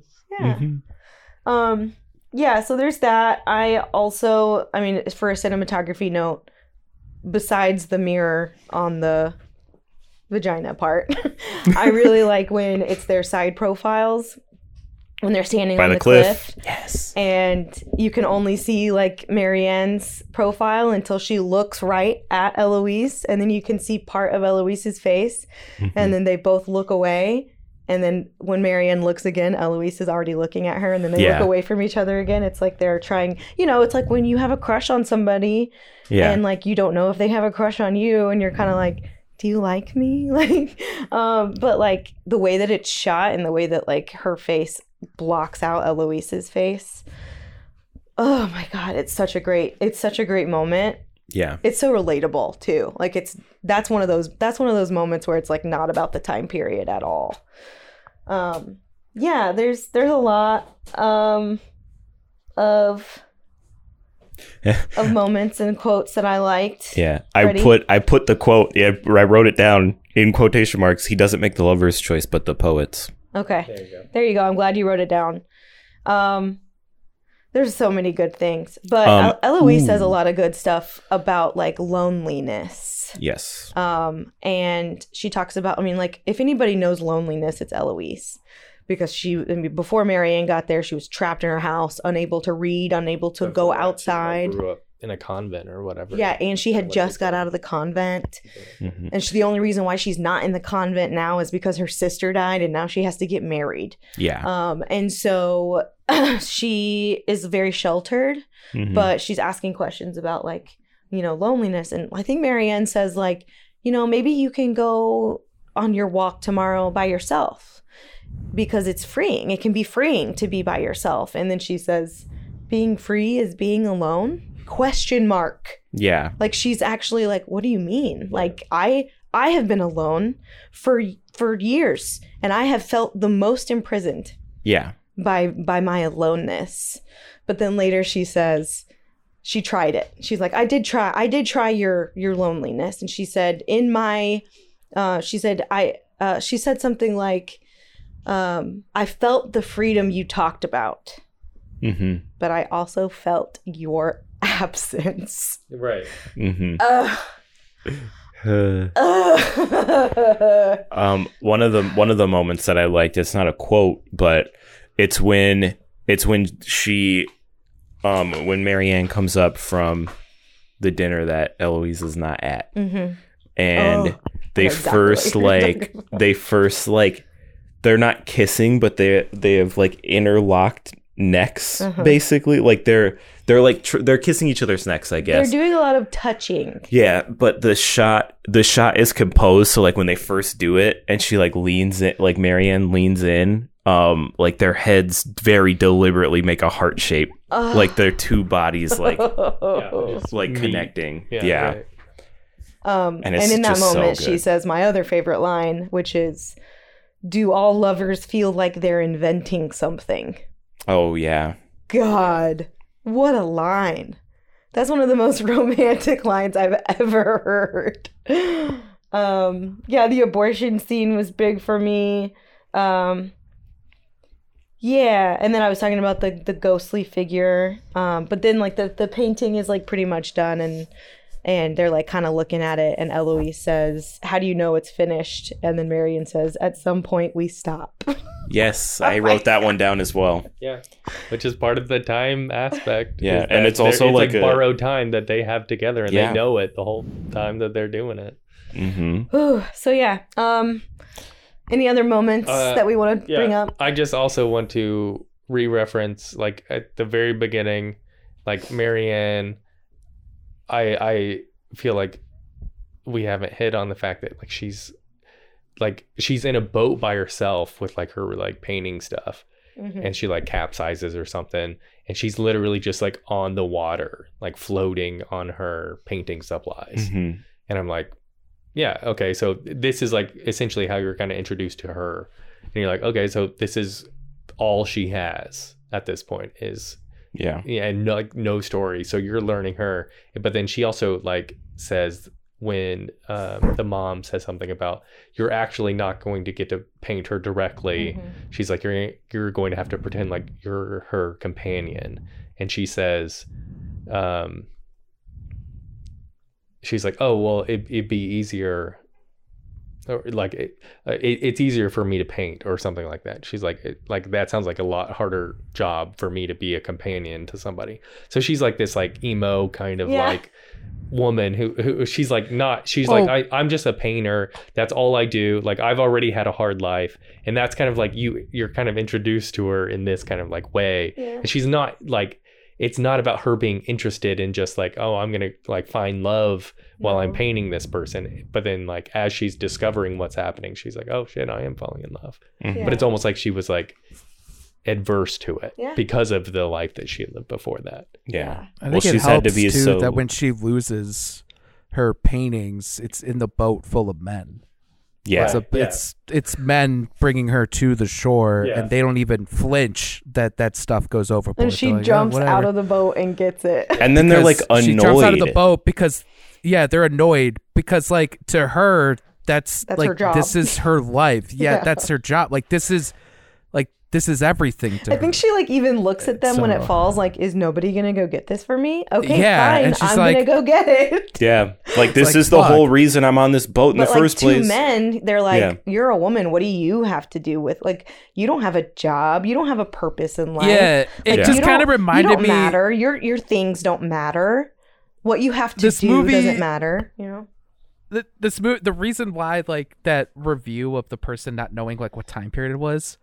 I was talking about it with Tasha because I was trying to explain to her like why this movie's so good that she needs to see it. I'm like, and I was explaining that review, and I'm like, the thing is I'm like, you'll clock it right away as someone that is a Pirates of the Caribbean expert, because I noticed the tri-full hats right at the beginning, and I'm like, oh, that's East Indian Trading Company time.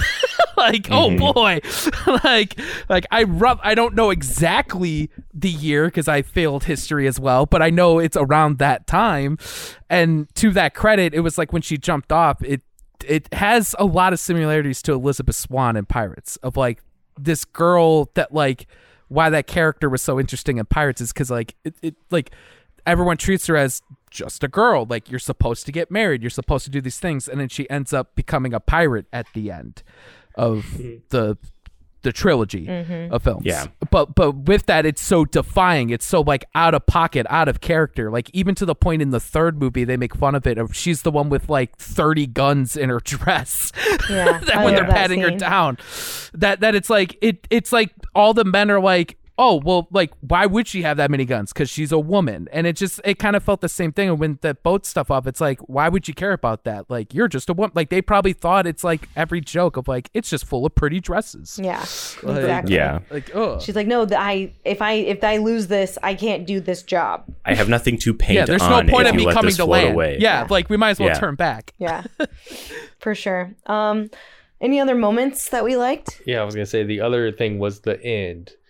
I the very beginning and the very end, that very last scene of just watching her listen to the music for the first time in an orchestra, like was what was being conveyed to her, and watching her experience that in real time as the music plays. And it's just like, and you're just listening to it and it's just like slowly zooming in, and she just like starts to cry and I'm just already crying. Yeah. It's Powerful. similar. I mean, And it just I think cut this- to black. I think it's a better final scene, but it is very similar to Call Me by Your Name, the way that movie ends. Has anybody ever seen that movie? No. Okay, well, I also have so I'm another. the I only also one. have another movie to reference in regards to this But scene it as well. has a very similar final scene of like Mm-hmm. just a very long take of Timothée Chalamet crying, Mhm. watching the fire, and then the credits like roll over his face as Yeah. he's just crying. So I saw that on Letterboxd. It was like "Call Me by Your Portrait on Lady on Fire" or something.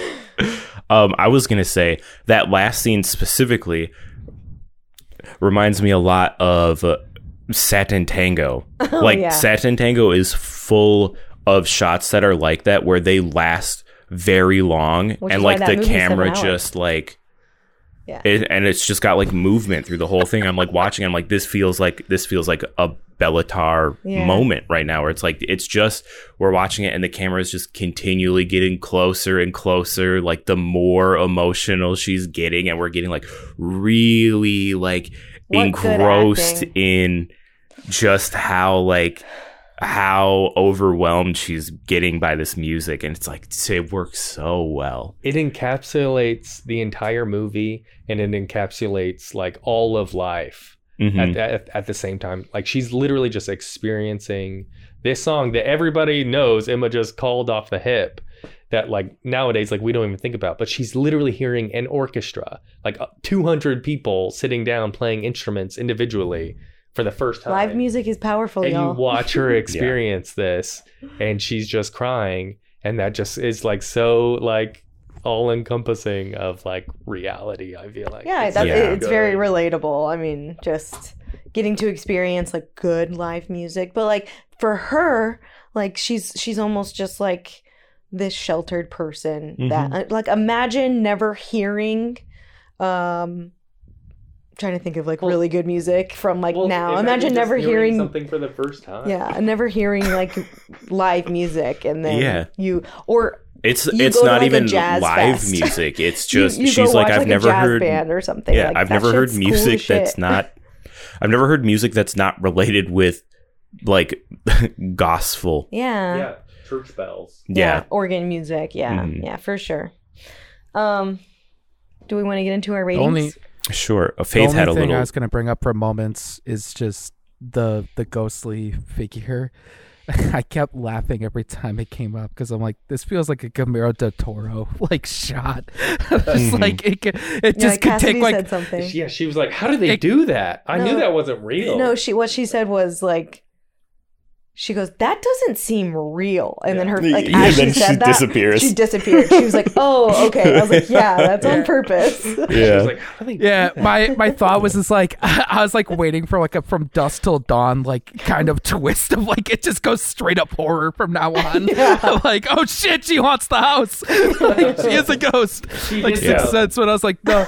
Yeah, but I was like, no. She's been dead but the it was whole just like those time. She is her sister. the second whole time time. you see the ghost, I was like, oh man, it's just kind of funny. It just kind of made me giggle a little bit. Yeah. Just the way the lighting was.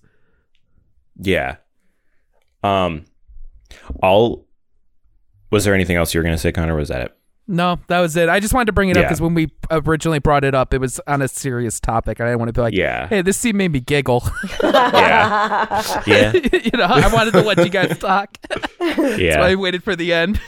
All right. Well, I'll do my rating first. Yeah. And I'll give my rating with a little piece of Faith's insight on the movie that she had mentioned after we got back to our place. I'm curious because I didn't get to hear this. Because she was talking about kind of like what we were talking about with like the time period, and like obviously like this is a gay relationship and that would in no way be accepted in any way, shape, or form at the time. But the thing is, and it's like the whole kicker with the fact that it's like everything gets bookended by men. Literally the only men are at the beginning and the end. Yeah. And so, but it's like realistically, they know outside of the realm of this island in this period of time, like their love isn't going to be allowed to exist. But like she was saying, like with the scene, with the fire scene, like not one woman at that fire scene would judge them No. in any, like No. at all. Of course not. Yeah. Like, of course not. And so, and it's Because just like, the societal rules that we have that are anti-LGBTQ are from the patriarchy. yeah, they're from men. Fucking men. No, as a from that perspective, from a female Yeah. perspective, I can 100% agree that like the nature of women is like acceptance and Yes. love and yeah. So it's like that's it doesn't matter the time. Mm-hmm. It doesn't Yeah. matter the time. Like Yeah. I fully believe that like all of those women would be like, That- go for it. Yeah, that mindset is universal because unfortunately that experience is like universal. Yeah. And it's the same thing with like Sophie needing an abortion and Marianne just innately being like, okay, well, do you want it? But Yeah. also like Sophie knowing that they're having a relationship and just being like, okay. Oh, for sure. So Yeah. they're not like telling Sophie, but Sophie Right. knows. Well, Yeah. and that's also like we were talking about the movie being like a quote unquote gay movie. And I'm like, it's not. Yeah. It's Because- really just about love. Exactly. It's Yeah. never discussed of it being gay. Like that's Eloise yeah. doesn't even know that that's a thing. Mm-hmm. She's just like, well, I'm here now. And this is like she lives so much in the present. Yeah, like this is Just my two first humans experience of connecting. love. Two humans the connecting. emotion. Exactly. Yeah, So your rating. I do like that Um, point of view though. yeah. Thanks, Faith. Thank you, Faith. Hey, who's that? we- Freddie? Who is Faith? My wife. So, Emma loves that joke. we. Just We wait till we love discuss women. Borat on the podcast. Oh God. Stay tuned. I like how I say we love women. And Borat. It's like okay. So Anyway, yeah, Very we love women. nice. We love women. We love this movie. It's a tree out of tree for me, baby. 5 out of 5. 5 out of 5. what he means by 3 out of 3 The is every 3P. single movie that we watched in February, he gave 5 stars. Yeah, the three time. Yeah. 3 The time. dynasty. 5 out of 5 stars. All right, Seabear, let's hear it. I would like to preference to the audience once again. I am quiet on this episode because, like last one, I would like to hear more of other thoughts than mine because I felt like I can't really express this movie without more intelligent people. Not to say that I'm dumb, You're not dumb. but just the biggest people with through more line- experience with the movie. more experience / like we were kind of talking about this before recording, but like I don't really care for period pieces. Period pieces are not my like go-to movies. Because of the fact that I also don't really like fantasy westerns. I don't really care for a lot of like old history. My biggest genre is sci-fi. And I like sci-fi because I like to imagine the future versus what the past was. Future because a lot of history. history is repeating the past. And so I would like to envision the future than looking back on the past. But with that, it's a lot of getting into more like therapy of it. I feel like I put up this wall for these types of movies because I feel like it's trying to be too smart than me. Something with like the old English or, you know, just it being in the past like that and things. And so when I watched this movie, I was like, I really enjoyed it. I really loved it. It didn't feel like to get to it didn't feel like it was isolating you as an audience member, like, or alienating No. you as an audience member because it was like set in the past. The emotions no, are and timeless. it's something. It's something where like I would be honest, like it wasn't on my radar because I saw the trailers and I'm like, oh, it just feels like, you know, a Pride and because I haven't seen Pride and Prejudice because Boy, you know, it's just you need to it's watch just not on my Pride and radar. Prejudice. No, I And have it's the like same we- prejudice against period pieces. He honestly. does. I Yes, really he do. does. Yeah, I do and- not like and it's the most same- period pieces I don't watch because it's a period piece. Yeah, and it's But the I same happen thing to see why I this one, haven't and it seen- doesn't feel like it. I haven't seen You're Little prideful Women. and prejudiced Oh, you against gotta them. see. Cameron hasn't watched Little Women for the same fucking reason, and I'm like, Exactly. yo, it's Little Women. Like, what are you doing? But it's also the reason why in English class I didn't like Romeo and Juliet or The Yeah. Great Gatsby or like Same, any of same. these books. And it's just God. I felt part the of exact part same of it way. is because Y'all are killing part of it is because me. I'm not a book reader. I'm a comic book reader. I like pictures. I don't really have imagination. And so like that's why I like movies. I like to see it versus reading it. And so with it, it's just like I feel alienated and stuff. But this movie from the get-go won me over because of everything that it's doing. Yeah. And So? and it's something where like Lord of the Rings, where I don't really like attach to that movie, but I can understand like no, like that is a cinematic masterpiece because of everything else that it's doing. Just because it's fantasy doesn't mean that everything else that it's doing is like on a whole nother level. And it's the same thing with this movie. For sure. I'm gonna give it a 9 out of 10. But like I put in my Letterboxd review, 9 out the of only 10. reason why it doesn't get that 10 is because of the period piece and the script and the themes and stuff. Meaning that I didn't really understand the story that you guys were referencing. Ooh, Because okay. it just kind of went over my head because I'm like, again, I put up this wall of like I don't care. It's also Like, in yeah, French. So yeah, you Yeah, do it. being Yeah, in a and different it's in language French. is hard too. Yeah, So- and so it's just a lot difficult for me, and so Would you but say I that did would you say that us talking about it kind of like helped a little like- bit? Yeah. it helped, and this is like why I feel like, I mean, like I can give Ashes and Diamonds a 5 out of 5, but I feel the same way with Ashes and Diamonds, a movie I talked about before, the Polish film, where I still have this like precedent of like someone needs to explain why I love this movie. Like Yeah. someone needs to explain like what is there more than just the other stuff that I can get as a simpleton, I guess. That like, yeah, no, that's why it's good. And that's what that's what I meant with Portrait of a Lady on Fire. Where it's like I need what happened last episode with the Little Prince with you and Faith of like going more in depth about that, because it's like now as an adult I kind of do enjoy it, but like as a kid in high school and stuff, I'm like, I'm a stereotypical boy where it's like I like superheroes, robots, monsters. Like I don't care about old. But you're growing. Yeah, I don't care You're about a kings and growing boy. Yeah. He's So, mature. but like with this, it's like it's not that like, oh, I'm reverting back, but it is something of like I'm starting to understand more. And the biggest compliment that I can give of this movie for people that may be wary that are like me is that this movie reminded me so much of the Black Mirror episode San Junipero. Yeah. San Junipero. I I had love it. that I kept episode. saying it in my head. San Junipero. It definitely Because has of that the vibe. of because of how Women much loving women. love is there. Yeah.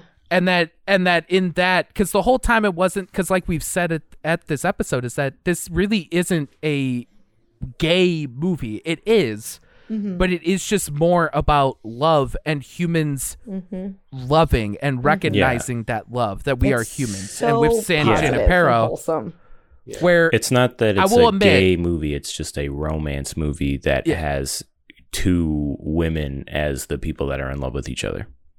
Which I will honestly is like where we should be Yeah. getting to as a society, is like not looking at queer couples as like, oh, they're gay, but like, Yeah. no, they're a couple. Yeah. Love is an Yeah. emotion, 'Cause- not an identity. Yeah. because I will admit, I didn't really cry in Portrait of a Lady on Fire because of the walls of it being in French and not getting a lot of the literal subtext of the film, but just understanding like the overall narrative. But Connor, she to said give- turn around. Every I now know. and then I get a little bit lonely and get She it. it said never comes turn around. around. not gonna lie, what almost got me was the portrait with the the page. That almost got me. She said, But what actually got me to talk about what makes me cry is in the Black Mirror episode, because what gets me every time, and it still shocks me because I'm like, it's not even the end of the fucking episode, is when she visits her and then like talks to the nurse, and it's just like I'm already like, ugh, because it's that human connection. Yeah. It's the thing that she does where she marries her so that she can go into the afterlife. Well, And the it's next just time so you watch Portrait of a Lady on Fire, powerful. you're going to And so, cry. with this, it's like I keep saying with a lot of these movies, this is a twofer. And I guarantee the next time you see me rate this movie on Letterboxd, it will probably be a 10 out of 10. So, All right, so 9 out of 10 for now. There is no question as to what I would be rating this film. When I saw this film in the theaters at the end of February, like literally 2 weeks before lockdown, it was at the Main Art Theater, and I watched those two scenes, and I literally I did this. Like I literally breathed for the first time in like 5 minutes, what felt like 5 minutes, but because I was just like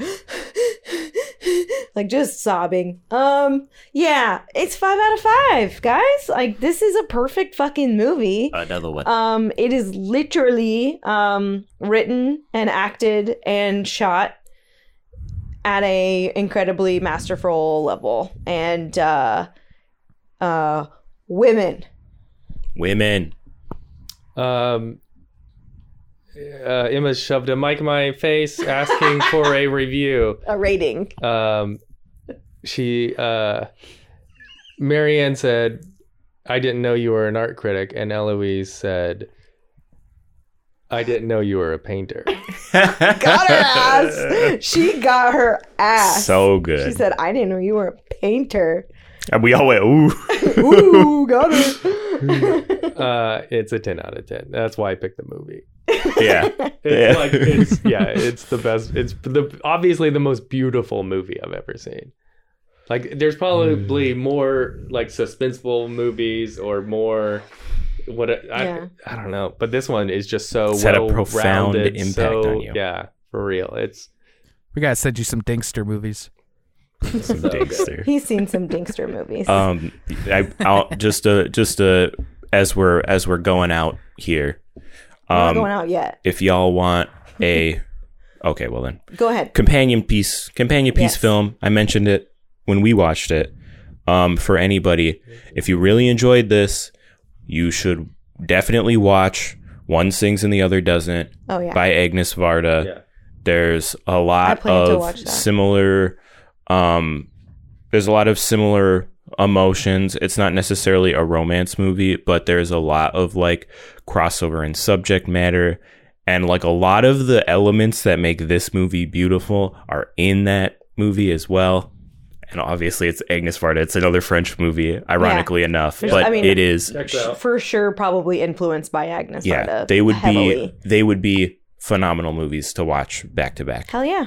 Well, that is 3 5 stars and 1 4.5 star review of Portrait of a Lady on Fire. If that hasn't convinced you to watch this fucking movie, I don't know what will, but it is criminally underseen, in my opinion. So that's the end of our discussion of Portrait of a Lady on Fire. Coming up on Triple Feature, you might call this group of people worm heads, Dune heads, if you will. We like Dune. We like the movie Dune. We're worm Yeah. riders. Yeah. Yeah. Just call me. Let the spice flow. Yeah. My We're Dune. spice heads. My spice. My Arrakis. But Spice Girls. we're We the are Spice, Spice Girls. Girls. That's our name, is the Spice Girls. So, as you might know, there is a I'm sequel, Sassy Spice. a part 2, if you will, of 2021's Dune coming out shortly. As of recording, it's coming out in 2 weeks. Freddie and I and Cameron and my friend Haley, shout out Haley.